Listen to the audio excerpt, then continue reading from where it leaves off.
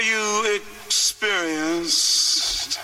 Have you ever been experienced? I have.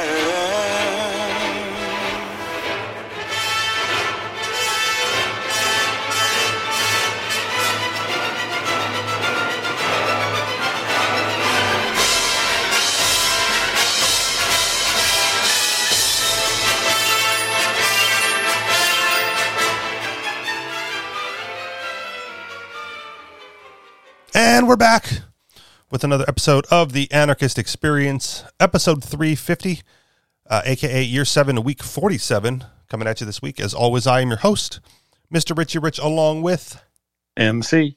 And since this is the show that's done on Clubhouse now, actually getting a decent start this time without so much, rigmarole shooting the shit before the show. So we try to start this thing on Clubhouse about 4 p.m. Eastern time on Saturdays. So if you're listening to the podcast and you want to participate live, that's the way to do it. Find the club, the Anarchist Experience, or at me, Rich is for Rich, R-I-C-H, the number 4, R-I-C-H. Yeah, just me and you this week. No more Colombian, what was her thing? The digital nomads. No more Colombian digital nomads. KS is off doing his own thing. Maybe she'll be back someday. But, she seemed cool. I hope so. Yeah. Before we get started, I wanted to mention something that I learned. There was a couple of people, even in the libertarian community, that have pointed out the Dunning-Kruger effect, which is when people that don't know a subject very well overestimate how good they are with that subject. And, yes, there's a libertarian here that shouts that at every other libertarian she encounters. Exactly. Dunning-Kruger, you're so Dunning-Kruger. Yeah. And the people that are just smart enough to try to control other people through their emotions or whatever are the ones that use that the most. And it's kind of, it's insulting, but there is like a real scientific paper behind it, and nobody has read it. So the point I'm trying to make, and the point of the video that I watched made, was that everybody is wrong on their assumptions about what it actually is. So the video is called "The Irony of the Dunning-Kruger Effect," and that is that everybody thinks they're an expert in it, and nobody has read it, basically. Okay. So it is like a real effect, but it's not the especially the chart where people say that there's this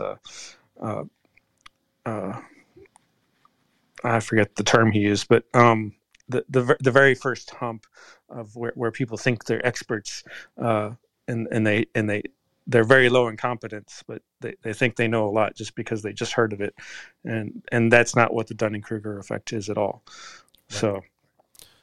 So I assume that this was brought up with some sort of interaction or conversation that you had No, recently? I just, Okay. I came across the video just by accident.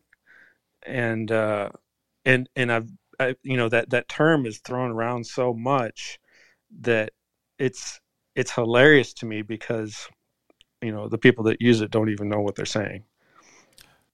Yeah, it maybe in most cases, I'm fairly certain that the person using it around here is intelligent enough to understand it, and in my opinion, seems like the person who would have read the paper, right? Like maybe. I think most people just assume that the person they got the information from read the paper, but it turns out like 90% of people, actually don't have a clue. That and so it's not even about reading the paper. It's making an assumption that because it sounds legit, that it automatically, without any further research, it must be true. And it does. Like, everybody who's explained the Dunning-Kruger effect, and used the charts and stuff, it sounds reasonable. but that doesn't mean that's what the actual science shows. And so, I tend to believe people that go into depth more than the people that don't. And so, yeah, it's like it's like how do you pick the people that you choose to believe in, And so, Right. Anyway, and let me just say the reason that I assume this person has read the paper is because they rely so heavily on being the most intellectually dominant person in the conversation that they absolutely cannot not have all the facts on their side. And I'm sorry, is this the same person that was yelling Dunning-Kruger effect?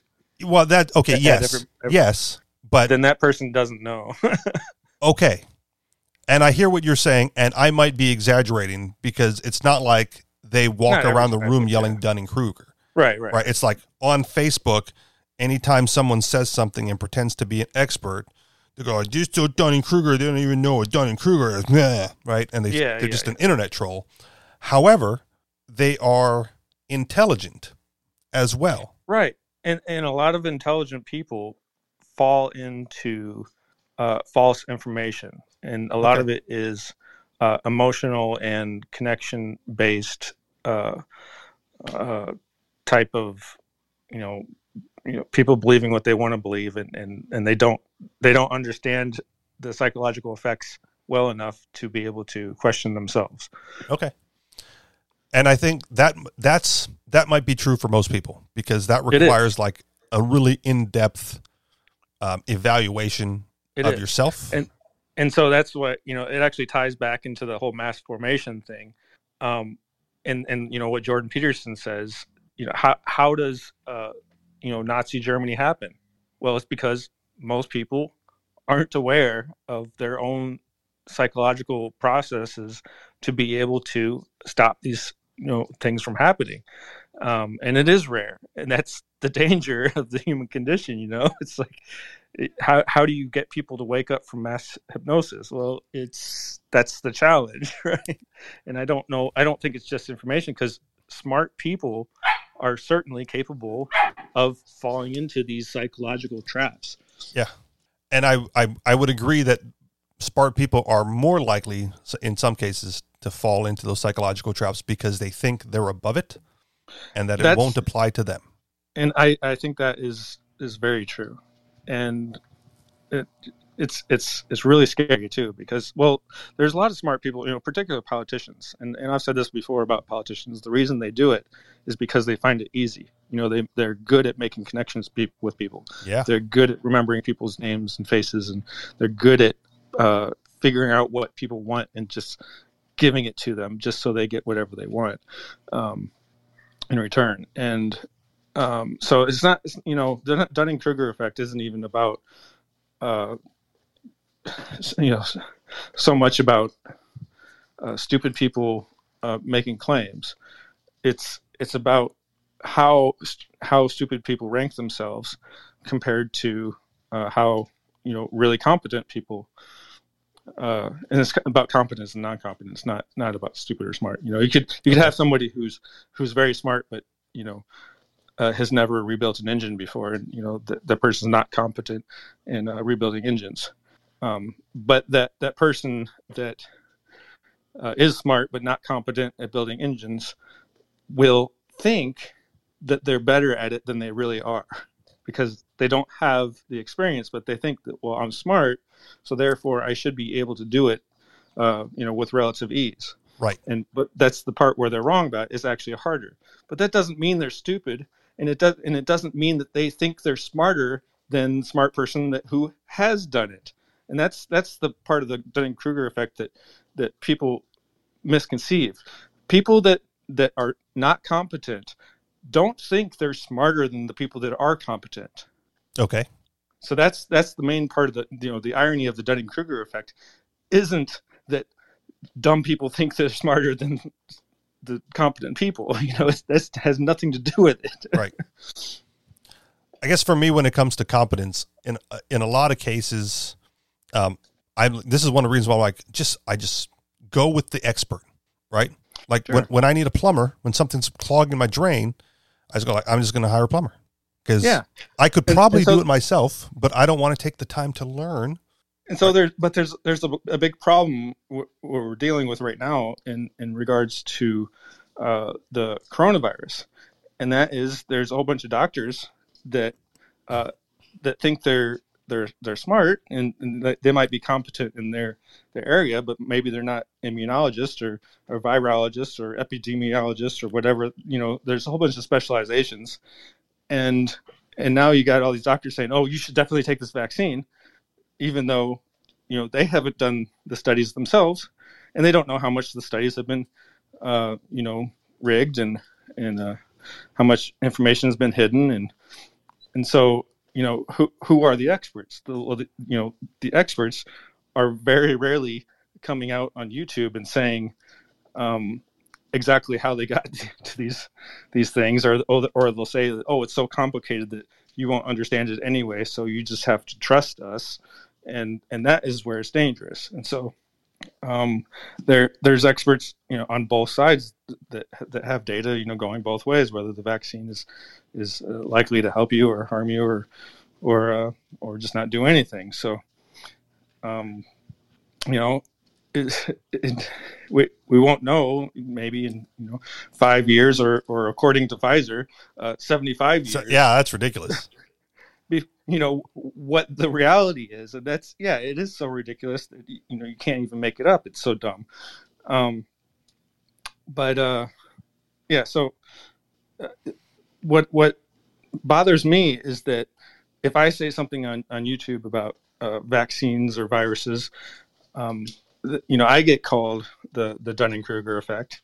It's like, obviously I'm not a specialist in these things, but there's a lot of things in reality that are not, that don't take a doctorate's degree to understand. Sure. And so things like vaccines and the definition of vaccine. The definition of vaccine used to be that it contains, some dead part of the virus or, something, but you get it injected in you and it creates an immunity. Well, it triggers an immune response, right? And then that. Well, but it implies that it creates a long-term immunity. That's the reason you get a vaccine, is so you get immunity to a disease. Right. So that's the old definition. The new definition, they took out the whole immunity part. So it's just a vaccine is just something that helps you. Yeah. It's like, what? That means everything could be a vaccine, It's like, it's so dumb. But okay, so leftists, they like to redefine words, and that's the situation we're in now. And now, I get called the Dunning-Kruger effect because I point out simple things that anybody can go look and say, look, the CDC is redefining words.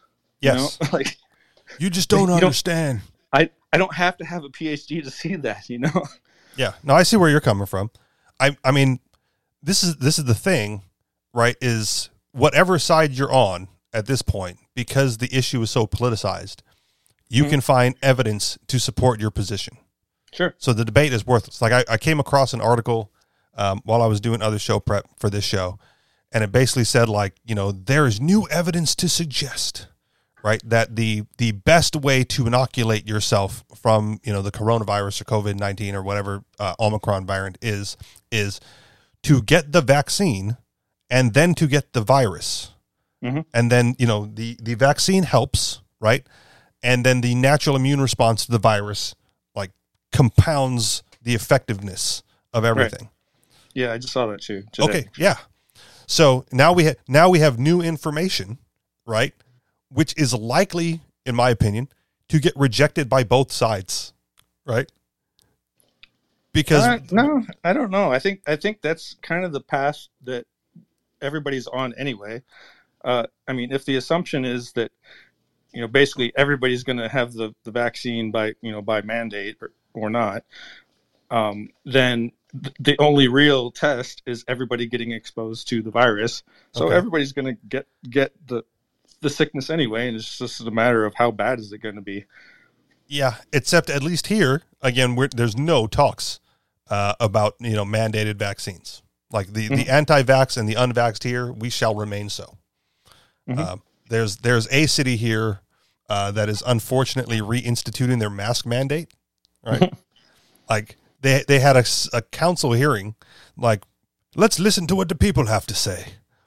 And it was overwhelmingly in favor of not putting another mask mandate in.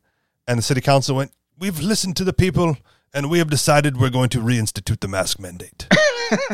Yeah, exactly. But it's, so that's their solution, right? To whatever Omicron, whatever Delta variant that's coming around the bend.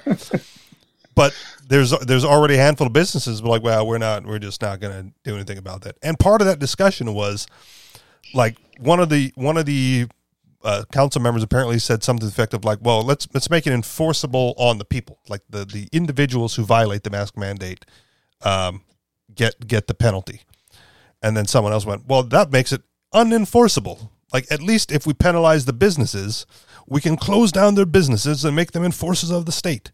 And so that's what they went with. So now the business. Oh yeah, yeah. That's actually the whole genius of authoritarianism is that you make the citizens, or in this case the businesses, do your bidding for you. Yes. And that is where, that's what I'm actually so pissed off about, is that when Biden opened his mouth, all of a sudden all the businesses in Hawaii, even without a real law or mandate or anything, it was just Biden just said it, and all of a sudden the businesses, oh yeah, that's great, we'll just do that on our own. So I'm like, no, I don't really think the businesses have to do it. I think a lot of them want to do it, and they think they're doing the right thing. And I'm totally against going in those establishments, because how corrupt it is. It's like. Yeah. Well, and I think that's the beauty. That's the beauty of having the market take place, because it turns into a win-win. Right. Any place that mandates a vaccine passport or a mask or whatever, right? Like, we would want to, the anti-vaxxers and the no mask mandate people, like, we don't want to patronize those businesses. Right. And so they don't want us, we don't want to go in there. And then it works out. We just patronize businesses that do. Like, for example, I think some people out in Keene, the other city that I frequent, are getting, and this is one that just passed the mask mandate again, are getting a little overwhelmed that the meetups there are only at one restaurant, right? Like, we go to the same restaurant for the meetups every single week, and because they have multiple meetups there, they have multiple meetups at the same restaurant every single week. So you're eating at this one restaurant like possibly 3-4 nights a week if you go to everything, all the social events. And I go like, well, why don't we just switch restaurants? I go, well, because this was the one that didn't fucking make us wear a face diaper, in the middle of the pandemic, right? Like, every place else gave us a hard time or kicked us out or said they didn't want our businesses. And this one was like open arms, open doors in the face of the city enforcement, right? Like, we don't care. Come at us. We're just, we're going to do our thing. And so that's why we preach. That's why we preach this. But now that everything else is open up, they're like, well, we can go elsewhere now. Now that other businesses aren't doing it, like, yeah, but do you want to go back to the restaurants that gave us a hard time for all of 2020 and most of 2021? Like, I get it. You guys are here more often than me, but I'm fine, giving this one business my money once a week when I'm there. And then, if the mask mandate comes down and all these other businesses do the same thing, we're like, well, the city is forcing us, so now we have to. Right? Well, no, we'll just keep going where we're always going, because they weren't and they won't, and we're good. Like, that's our spot. So it's good to know, which businesses want this and which businesses aren't going to comply. Right on. All right. So Dunning-Kruger, done. Yeah, I guess so. Okay. Yeah, I just want more people to watch the irony of the Dunning-Kruger effect, but at the same time, I kind of don't want them to, because the more people yelling that and not understanding that, it just becomes funny. Okay. How long is this video, and will you send me a link to it? Because I can throw the link up in the show notes if I. It's maybe 20 minutes, I think. Okay. But you don't have to do it now, but like message me the link, and I'll throw it in the show notes when I put everything. All you'd together. have to do is look up the irony of the Dunning-Kruger effect, and you'd find it. Okay. I don't want to do that because if you already got the video, I mean, I absolutely could, but if you want to Google it, fine, go ahead and Google it. But I'm going to try to get it into the show notes to make it easy on everybody. Right. Now that we're done with that, right, we can move on. We're going to do some headlines, but we're going to start with the headline that you wanted to get into last week that we ran out of time for, and then actually remembered to remind me to do it at the beginning of this week. So, and it kind of ties in because it's deals with the psychological field and psychology and collectivism. And so headline, young people turn to collectivism because of these psychological disparities. From the Activist Post. Are Americans changing with the times? Are the times changing with Americans? Or has nothing really changed at all in the past century? Before we dive into this discussion, it's important to understand one thing above all else. There is nothing new under the sun. Every new political movement or cultural upheaval has happened 1,000 times or more in the past. Every new form of governance is just a rehashed version of a system that came before it. Every new economic structure is one of a handful of pre-existing and ever-repeating trade methodologies. Every new revolution and rebellion is a fight for the same basic goals against the same persistent foes that have always existed since the dawn of civilization. All of human history can be condensed down to a few fundamental and irreconcilable differences, desires, values, and ambitions. This cycle of events is a kind of historical furnace where people and nations are forged. Most go through life without any inkling of the whirlwind. They think the things happening to them are unique and unprecedented. Maybe if human beings lived longer, they would realize how common such conflicts are and view the repetition with less panic. The so-called disenfranchised feel overwhelmed by the tides and completely devoid of any influence over the future. Then there are those who have the ability to see the story unfold. There are those who try to control it and use it to their advantage. There are those who are trying desperately to escape it, even at the cost of reason and sanity.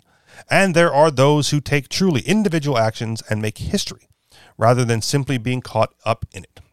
None of us really know which path we will choose until we are faced with a defining moment, and none of us know when that moment will arrive. I know it sounds crazy, but living in interesting times is not a curse. It is a blessing. Of course, not everyone feels this way. Collectivism targets the young for a reason.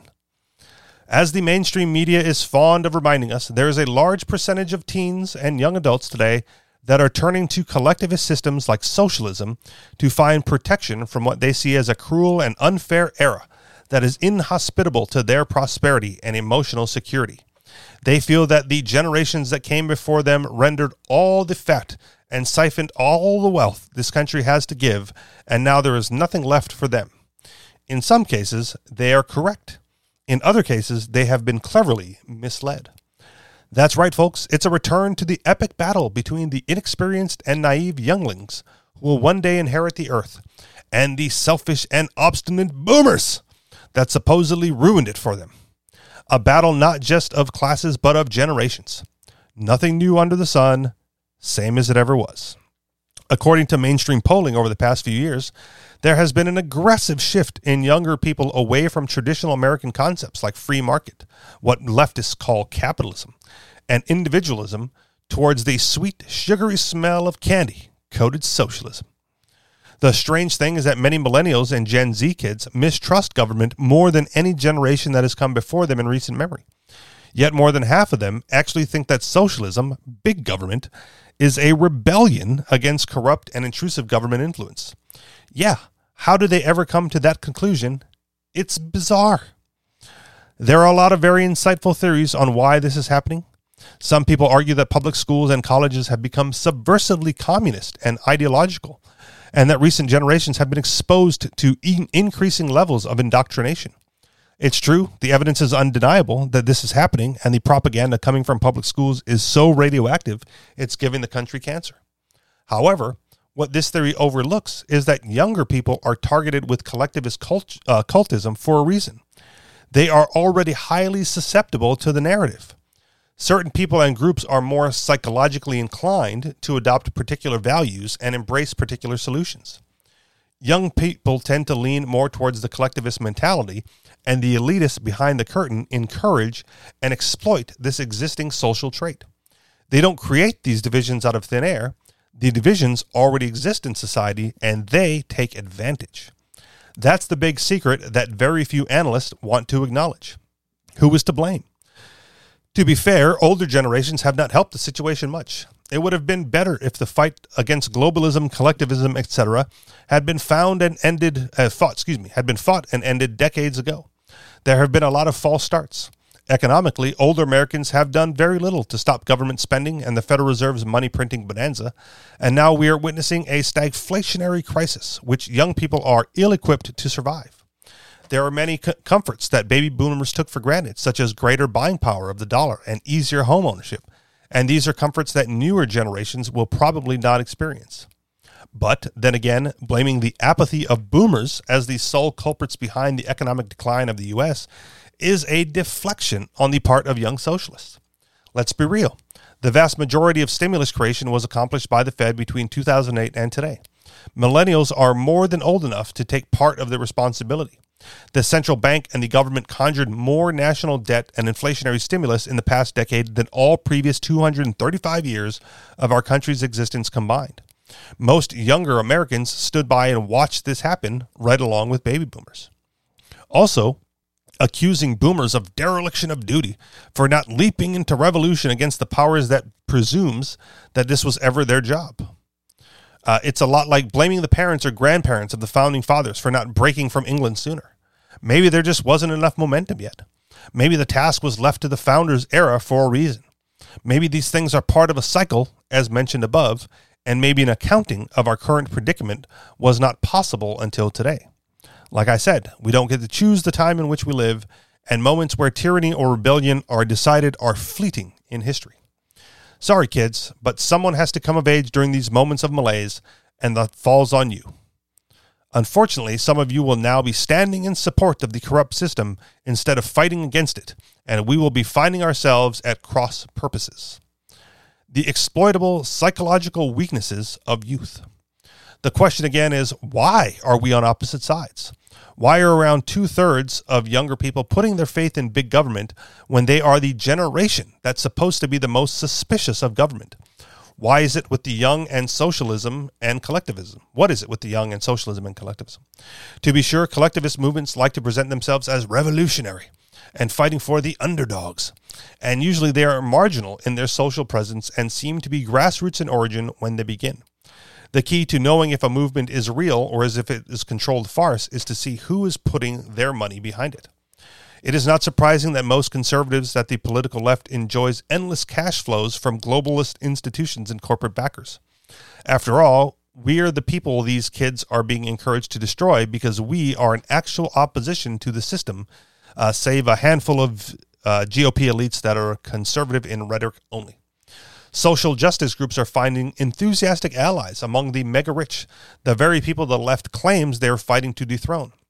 BLM and other leftist organizations have received hundreds of millions of dollars in aid from the Ford Foundation, the Rockefeller Foundation, George Soros and his Open Society Foundation, etc.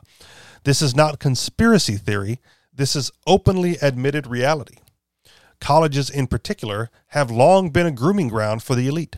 And it's important to remember that many leftists are coaxed and manipulated by gatekeepers into the role of angry activists. That doesn't mean they bear no responsibility for their actions. This leads us to the psychology of today's younger generation and why they are so often targeted for exploitation by collectivists. The vulnerable psychology of the young.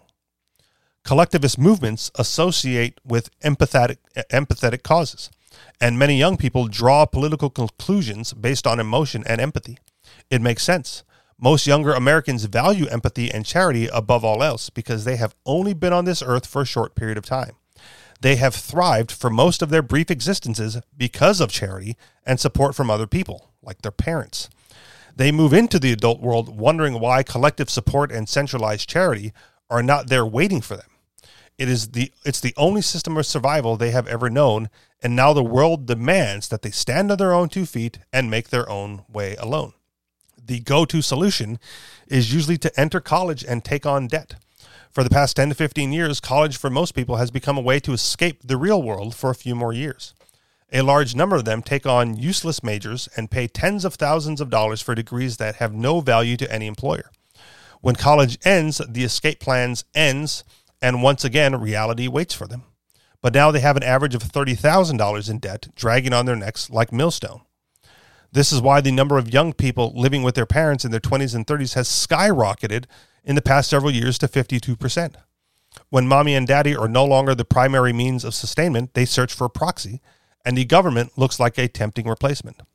This is partially the fault of helicopter parents who have spent the better part of their children's lives trying to shield them from any responsibility or consequences.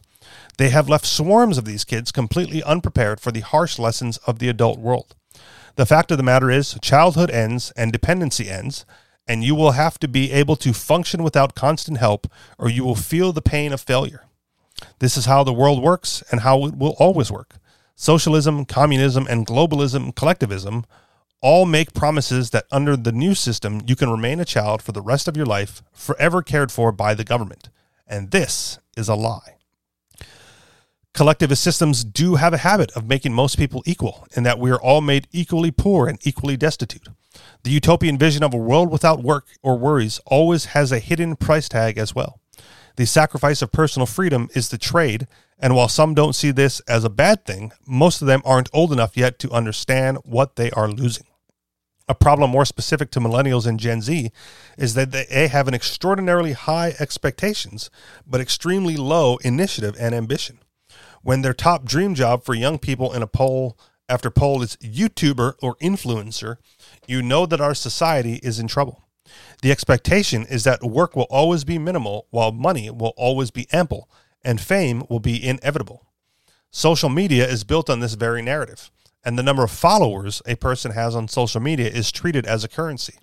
Subscribers and followers are the new measure of individual success, even if that person has accomplished nothing else in their lives. Imagine that you have this mentality sloshing around in your brain, and suddenly you are faced with the cold, hard reality of the 9-to-5 work-a-day world. You're going to be enraged when you realize how much struggle and discomfort it really takes just to pay the rent and put food in your stomach. Zennials think that older people somehow didn't have to go through this, but they are misinformed. Nearly all of us struggle in our 20s to get somewhere in life. Most of us have lived paycheck to paycheck in our early years. Once you enter adulthood, it can take a couple of decades to accumulate any measure of wealth or success. But young people today are utterly impatient with the process and are clamoring for shortcuts.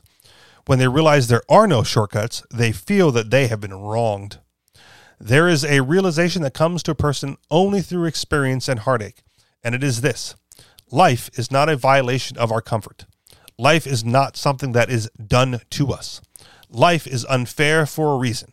It is a test of who we are and who we might become. Life is a relentless test. Collectivist gatekeepers will spin fantastic narratives of a future devoid of discomfort and free from responsibility. All you have to do is give up all your freedoms, and the reward will be a perpetual childhood. It sounds nice, but it's quite evil in its design. Infantilizing? I think that word is misspelled. A society is the first step to enslaving a society. Being dependent on government means giving total control to government. Government becomes the parent, and not all parents love their children. Big government and collectivism are also intoxicating weapons. Much like the One Ring in The Lord of the Rings, a lot of people think that they can use it for good. But big government power corrupts everyone eventually. There are many people on the political left today who are basking in the dark side of their power. They love the intimidation of the mob, and they love that corporations and politicians are helping them to destroy their enemies. All social justice is built on the notion that the expectation of betterment is a form of bigotry. Seeing merit as a measure of a person's value is deemed horrific. In a meritocracy, these people have no power. But in a world of equity, where people compete to see who is the most broken and the most oppressed, the power goes to those who can get the most handouts and special treatment. Then there are people that are simply narcissistic and sociopathic. And these are traits that are highly valued in the social media culture and in collectivist regimes. In the new world, there will be two types of people who will be allowed to succeed: the people who prove their victim status and the people who have no conscience. If you don't have any defining social justice points to help you climb the diversity totem pole, then you will be stuck unless you're willing to do almost any evil to get ahead. And maybe this has always been the goal of the establishment, to get our culture to a place where evil is the most accepted option. To be clear, there are millions of young Americans who are not on board with the collectivist program, but the longer the current dynamic goes on, the harder it will be to reverse the damage already done by the system. Something is going to have to change very soon and rather violently. While the young are exploited through their fears of stepping into a world based on merit, collectivist tyrants will only continue to grow. End of the article. You wanted it. I'll let you comment. Leave it open for you. I thought the part where it said as evidence that this is turning bad somehow is that polls show that young people want to be YouTubers. You know, I mean, that's always been the case, that young people look up to other young successful people. Yeah, we talked about this last week. They're young, and there are young successful people. It's like, oh, I want to do that. That's how you do it. And so for me, it was, I want to be a rock star, Right. So I thought it was funny that was used as some type of evidence, but no, that's always the way it's been, and same old. But I also, there is, truth on both sides of the argument but I don't think either side is willing to budge. And so, from this guy's point of view, he would be like, well, society should be based on meritocracy, right? That was somewhere in the article. Yeah. Right. Okay. So, you work for, people have to work, and then they get successful from their hard work and everything. And that's great and all. So we should hold the banks to the same standard. If I can't print money, then they shouldn't be able to print money either. And so I think that's part of where the centralization has, and the polarity between the left and the right has confused things so much that we can't really have a conversation about that easily. Sure. And I think part of this article for me, I want to say is, how do I want to put this? It enhances what I've been saying. It reinforces what I've been saying for quite some time. And that is, the world is full of useful idiots. It is about time that libertarians and anarchists took advantage of this fact. Right? Well, how do you take advantage of useful idiots? the same way that the others are doing it, right? Like this is the other thing that I think we've talked about in the past. These younglings, as the article says, are being emotionally manipulated into this line of thought, right? And again, this is a lot of reiterating what I've already said in the past. Libertarians and anarchists, from our perspective, lean on logic and rational thought to convince people that our way is correct and proper. And I am convinced, after years of trying to convince people that this is the right way to do things through logic and reasoning, that is not how they will be brought along. And so I am of the opinion that if you want to take advantage of these malleable brains, right, it has to be based on an emotional appeal. And so if the collectivists are saying, look at all, you can have a world of leisure and childhood and no responsibilities, and all you have to do is believe this way and move the world in this direction, right? Then that has to be countered by libertarians and anarchists from the other side, in a similar way, right? With just different mechanisms, I guess, right? Because the reason it's so appealing is because the youngs, there's a market demand for that type of lifestyle, right? The one of leisure and no responsibility, and I just, minimal work. And that, to me, that's fine. I think with the current technology and understanding of markets, I think both sides being happy could be met if everybody was basically on the same page. Like, but there is a resistance from people on the right to say, well, we don't want a world where people can just be surf bums and be happy.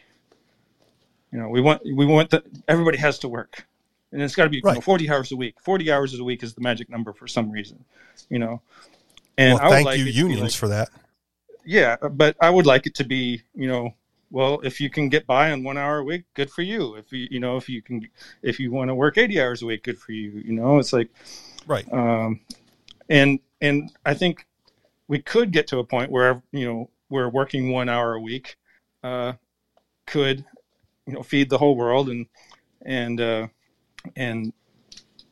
people would be basically free to do whatever they want with the rest of their time. Right. And that's what I'm aiming for, not the world where everybody has to work, and that's that's ridiculous to me. Right. And so what I'm saying is, if that's the goal, right, then these younglings, these impressionable minds, need to be convinced that they can achieve that goal through freedom and free market principles. Right. Right. But it cannot be a logical leap from that. It can't be, well, you can get this because if you do A, B, and C, that would naturally lead to D, E, and F. Right. It has to be an emotional appeal, and then slide in those principles, and if you want the future you want is through this door called freedom and free markets, right? And you will get trapped into these collectivist ideals, right, that will never get you to the other side of that door. And you will wonder why some other people have made it through that door, and it's because their desire for freedom and free market principles. It wasn't a big news article this week, but Speaker Nancy Pelosi made headlines. Right? Did you see this? No. Okay, she basically made headlines because she doesn't want to ban insider trading for Congress people.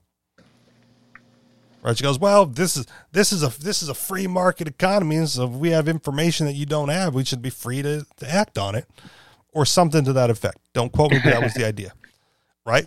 And she's getting heat for it because, number one, she's a politician, so she damn well knows that this is not a free market economy, right?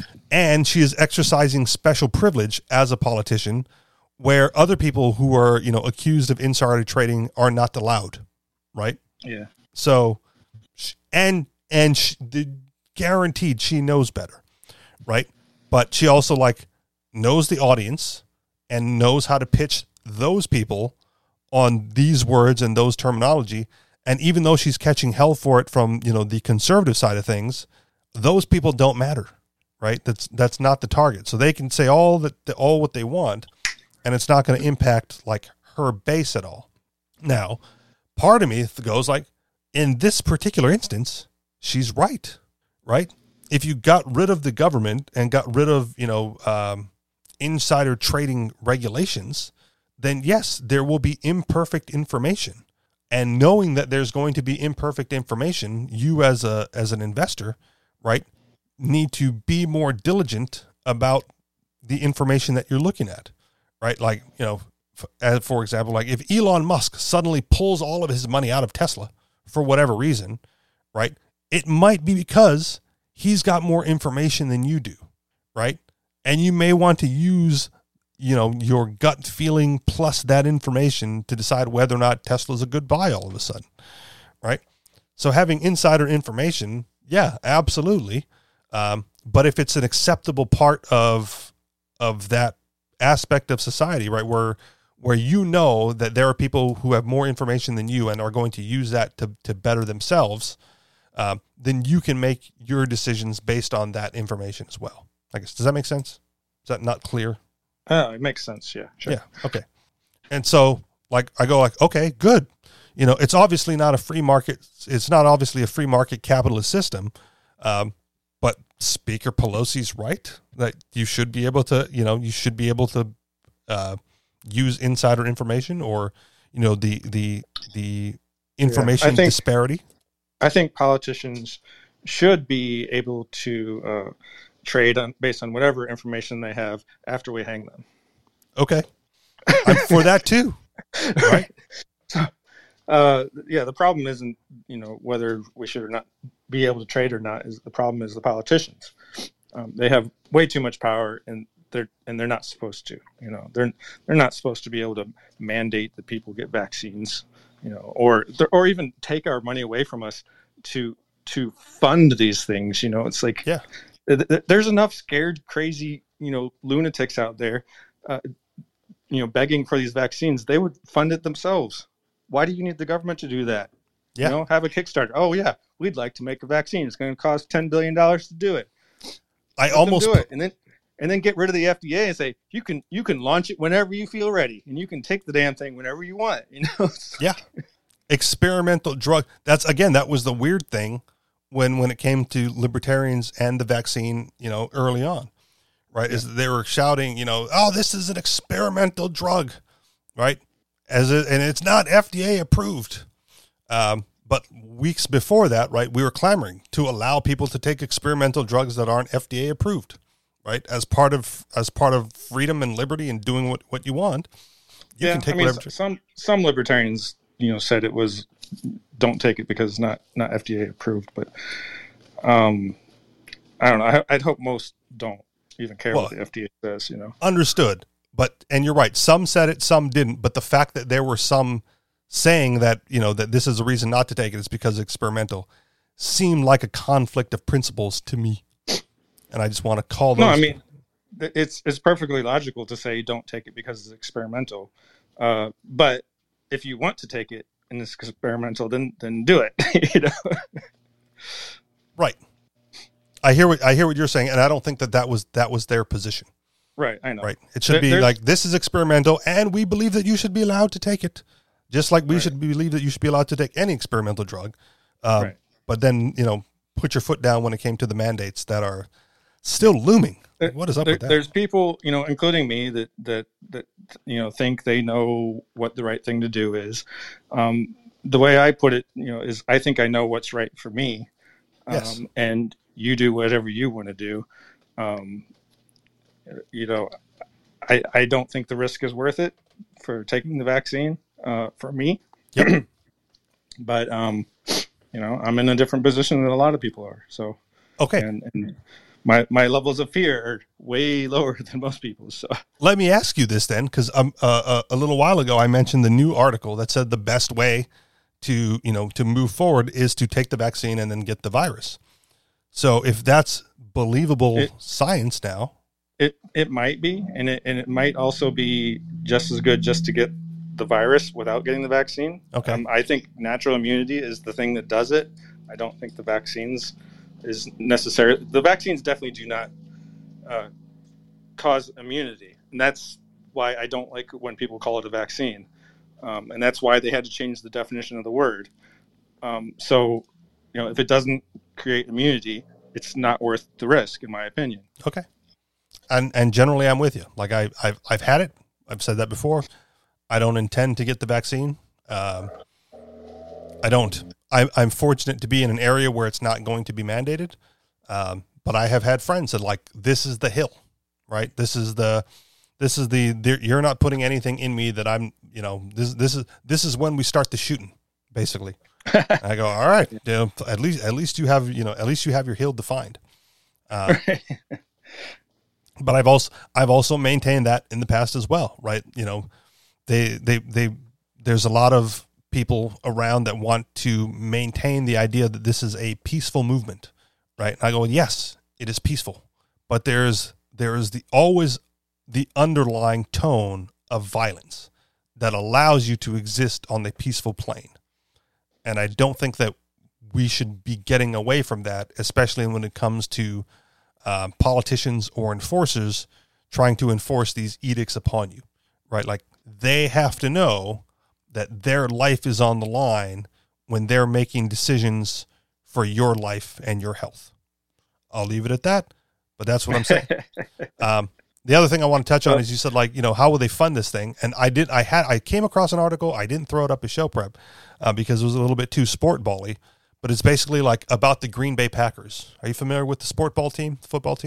I'm sorry. What? Just move forward with it. Yeah. Okay. The Green Bay Packers. It's a football team. Okay. In Wisconsin, but they are the only, like, publicly held football team, right? Like, they're fan owned, basically. Like, you own stock in the Packers football team. So they don't have they don't have rich billionaires or anything like that, or that sort of ownership, and nor do they rely on city support for their activities. So this was an article for a reason. I'll just give you basically the headline, but it was basically when something needs to happen for the Green Bay Packers, like, how do they fund it? And it was like, we just ask the fans, right? Because those are the shareholders in the team. So it was to support your point that if people really want something really bad enough, they will fund it themselves, and you don't have to forcibly extract wealth from anybody. Right? The Packers need something new. They go to the shareholders or whatever, and they go, like, come up with some money for this. Yeah. Your mic got really windy all of a sudden. Did you? Sorry. Oh, sorry. I had to take the dog out. Okay. I'm back. Okay. Just making sure. But yeah, so they go to their shareholders and, to another round of funding instead of going to the city for a handout. And so I thought that was interesting, even though I didn't bring it up show prep. But again, just highlights the fact that if people really want something done, they will find a way to fund it themselves, whether it's, a football team, a vaccine, or anything else you can think of. Security, right? Like, who's defund the police? Yeah, please go ahead, defund the police and let people, pay for the security level that they want, that they can afford. Of course. All right. Shall we move on to the rest of the headlines? We might have time for one or two, depending. Sure. All right. Headline: the social responsibility of business is still to its business. Ooh. A headline: a judge has ordered him released from prison twice. The government still won't set him free. A headline: Arizona mom threatened with prison, placed on secret blacklist for letting kids play at the park. A headline: power outage. Too bad. California just banned the sale of gas-powered generators, lawnmowers, and leaf blowers. Headline: Tesla sues customers over criticism. Headline: survey ranks the safest states to live in during COVID. Number 5 may surprise you. Hawaii's on that list. That's why I brought that one up. Headline: New York City bans natural gas from new buildings. Headline: where'd it go? I'm going to skip down because I can't find it. Headline: France says Amazon must charge more for book deliveries. Oh, and hold on. We got KS jumping in, wants to say something. All right, KS, your hand is up. If you accept that invite, you can jump in. Hey. Good. I just also wanted to make just one little remark before you move on. Yeah, please, absolutely. That's why we do this. If you fund the police yourself through private companies, you get a lot more efficient service, too, at a much lower cost. There was Rural Metro one time that offered to take over the police services for Ajo, Arizona, and they were going to provide it at 1/7 the cost that they were normally paying for, with the same level of training, same level of equipment, although they did, with their Rural Metro Fire Department services, were able to provide much better equipment and services at 1/5 the cost. At any rate, then the police in the state put them out of business, saying, no, you're not allowed to have private services, because it would show up the government services pretty badly. At any rate, I think it was just a comment about how the market does provide a lot better prices and services and innovation than when there's competition and choice. There's a private security company, I think in the Detroit area as well. I don't remember, somewhere up in Michigan, that grew into some prominence within libertarian circles some years ago, basically for that. Like they offered a subscription service to call them for actual security issues instead of 911. And they were faster to respond, but they charged when they responded quite a bit, right? So you weren't calling them for anything frivolous. It was, I need help immediately, and I'm willing to pay the fee for it. And they did very well at the time. I have no idea where they're at now or what their situation is. But it's basically, we provide better service than the police. We provide quicker service than the police. And because because there's a price to be paid by people who make the phone call, that they weren't bogged down with, random stuff, right? They weren't hijacking people on the side of the highway trying to generate revenue. They were like, you need security, you call us, and then boom, we're on the spot. Johnny on the spot. And the very good thing about that, too, is that it's a kind of fee that can be absorbed by insurance companies that see there's tremendous advantages to having quick response, because they're going to save, insurance companies will save money if people get quicker, faster treatment, too. So it doesn't have to be a cost that only the rich can bear. Insurance companies can step in and provide that service as they do for ambulances, Right. And so that's, with the market deciding, right, it turns out to be better service for everyone involved, right? Customers liked the service, people who were using it liked it. I don't know how much the people that they were, protecting against liked the service, right? But can it really be worse than the cops type of thing? I don't know. Any other comments on, good. I don't know when you jumped in. All. Yeah, good. This is good. That's the only thing I had to comment on. Okay. All right, MC, do you want to pick one of those headlines and we'll try to blast through it? No, you pick for me. Okay. Where's the one then? One that I was really curious about when you were doing it. Of course, they all are curious things, but the guy that was released from prison twice, but they won't let him go. Oh, yeah. Okay, we can do that. A judge has ordered him released from prison twice. The government still won't set him free. We don't know where Bobby Sneed will celebrate his 75th birthday this weekend, but two locations look increasingly likely. Either the Louisiana State Penitentiary, also known as Angola, or a nearby jail. He has counted the majority of his milestones behind prison walls, having been incarcerated for more than 47 years for his role in a 1974 burglary. This year was going to be different. The Louisiana Board of Pardons and Committee on Parole voted unanimously to release him months ago, yet Sneed has remained in prison long past his March 29th, 2021 release date, and despite a November 18th court decision ordering his release. Another ruling came down early last week. Sneed must be freed, a judge said, and as he was waiting by the gate for pickup, prison officials again refused to release him, instead rearresting him and transferring him to the West Feliciana Parish Detention Center in St. Francisville, Louisiana. It was an additional plot twist in Sneed's legal odyssey, set in motion by the Committee on Parole trying to undo its own decision and violating state law in the process. Sneed's story highlights how far some government agents will go to keep people locked up, flouting the same legal standards they are charged with upholding, even after they publicly conceded the person poses no danger to society. The minimum requirements of due process in the parole revocation context requires disclosure of the evidence against him, the right to confront and cross-examine adverse witnesses, a neutral and detached hearing body, and a written statement by the fact-finders to the evidence relied on, wrote Judge Ron Johnson of the 19th Judicial District Court in East Baton Rouge Parish. Because it is undisputed that no such procedures were followed when Mr. Sneed's parole was stripped, this court finds that he was deprived of due process of law. In mid-March, not long after the Committee on Parole approved Sneed's release in a hearing that lasted 17 minutes, he collapsed in one of the prison dormitories. He was admitted to the infirmary where he allegedly tested positive for amphetamine and methamphetamine. But there was no complete chain of custody on those urine samples, and thus no way to confirm to whom they actually belonged. And while the doctor's note said that Snead admitted to drug use, she later told Thomas Frampton, Snead's attorney, that she wasn't sure why that was in her notes because Snead never told her that. He had been in and out of consciousness, unable to speak for himself. Snead maintained his innocence, and a disciplinary committee ruled in his favor. Yet that didn't stop the Committee on Parole from illegally moving to revoke his freedom during a brief May hearing, long after his release date had come and gone. At the time, he was supposed to be home with family. Instead, he sat in solitary confinement.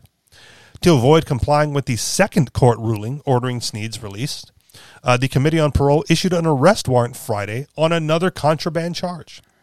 This was the same panel that already acknowledged that Snead no longer poses a risk to the community. Snead, a Vietnam veteran, suffered a stroke in 2005, after which point he had to relearn how to walk and talk. But what if he is guilty of using contraband? Should that change their determination? I don't believe that there's any threat to public safety, but keeping him incarcerated at his age and with his medical conditions, it's more costly with very finite taxpayer dollars to keep him locked up than to help him get a substance abuse treatment, says Kerry Myers, deputy director of the Louisiana Parole Project. What's at stake is, what's the best use of resources?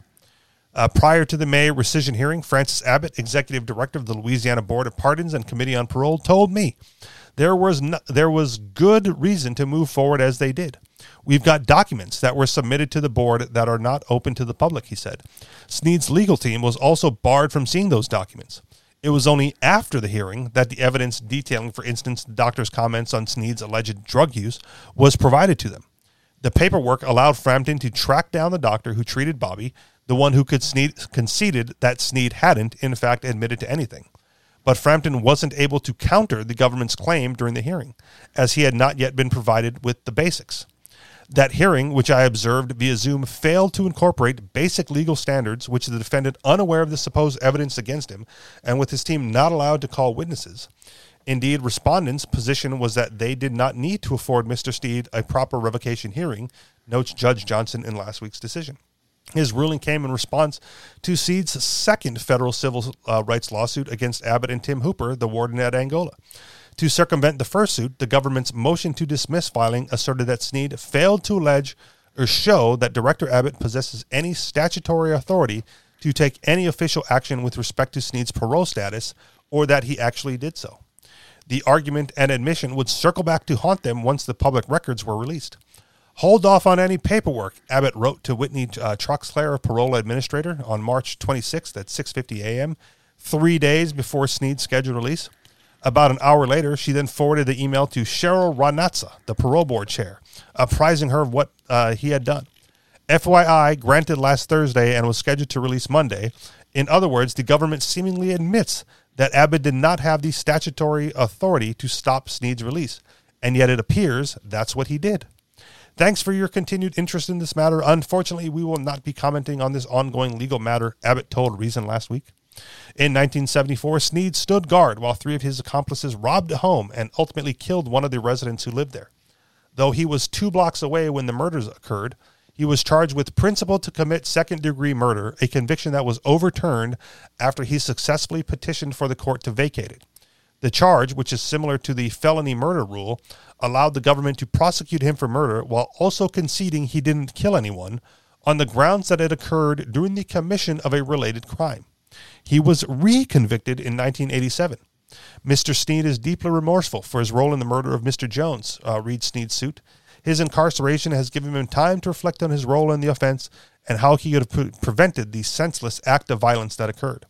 Out of the 6 defendants involved in that burglary, Snead is the only one who remains in prison. Following the prison's renewed refusal to set Snead free, Frampton filed a motion to hold the state officials in contempt. So months after the government openly recognized that Snead is no longer a hazard to the community, we'll soon find out if they'll succeed in clawing him back to prison for yet another birthday. End of the article. You're still here with us, so what are your thoughts, KS? Justice being served? No, it seems like, sad thing.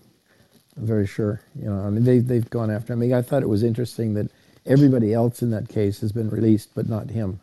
Yeah. And he seems to be the least culpable. Yeah. Well, funny how that turns out.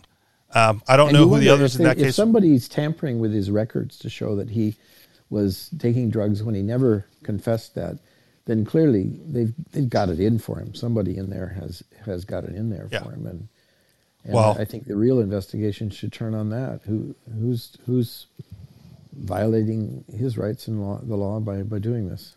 Without knowing more, the picture of Bobby Sneed is that of an African American male in prison in the South. Guess. Yeah, that's right. So, sure. and in prison in the South in the 70s, which I'm sure was, worse than it is today. Yeah. Yeah. So, who knows what happened to the others in the case? But I would like to suggest that fact plays a role in his current treatment, with no more basis than that.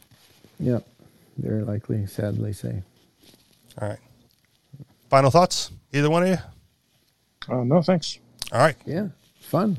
Okay, that'll do it for us. Glad you were able to join us in the middle there, KS. Yeah, sorry I was late, but we had some other things going on. That's okay. That's the beauty of the Clubhouse format, is that you can come and join and go as you please. Like, I saw you join the room, you were listening, you put your hand up, I figured out a way to get you in there, and then you get to comment. So anyone else who's listening that wants to participate, if you're listening live or listening on the podcast, you want to get in, it's as easy as that. Join the club, put your hand up, and we'll find a way to get your voice out on the podcast. But that being said, that'll do it for us. You guys all know where to find us. anarchistexperience.com, on Telegram, t.me/anarchistexperience, or t.me/theanarchistexperience. And if you would like to contribute to the show financially, you can do so through Patreon, patreon.com/theanarchistexperience. Thank you very much for listening, and we'll talk to you all next week. Peace. Aloha.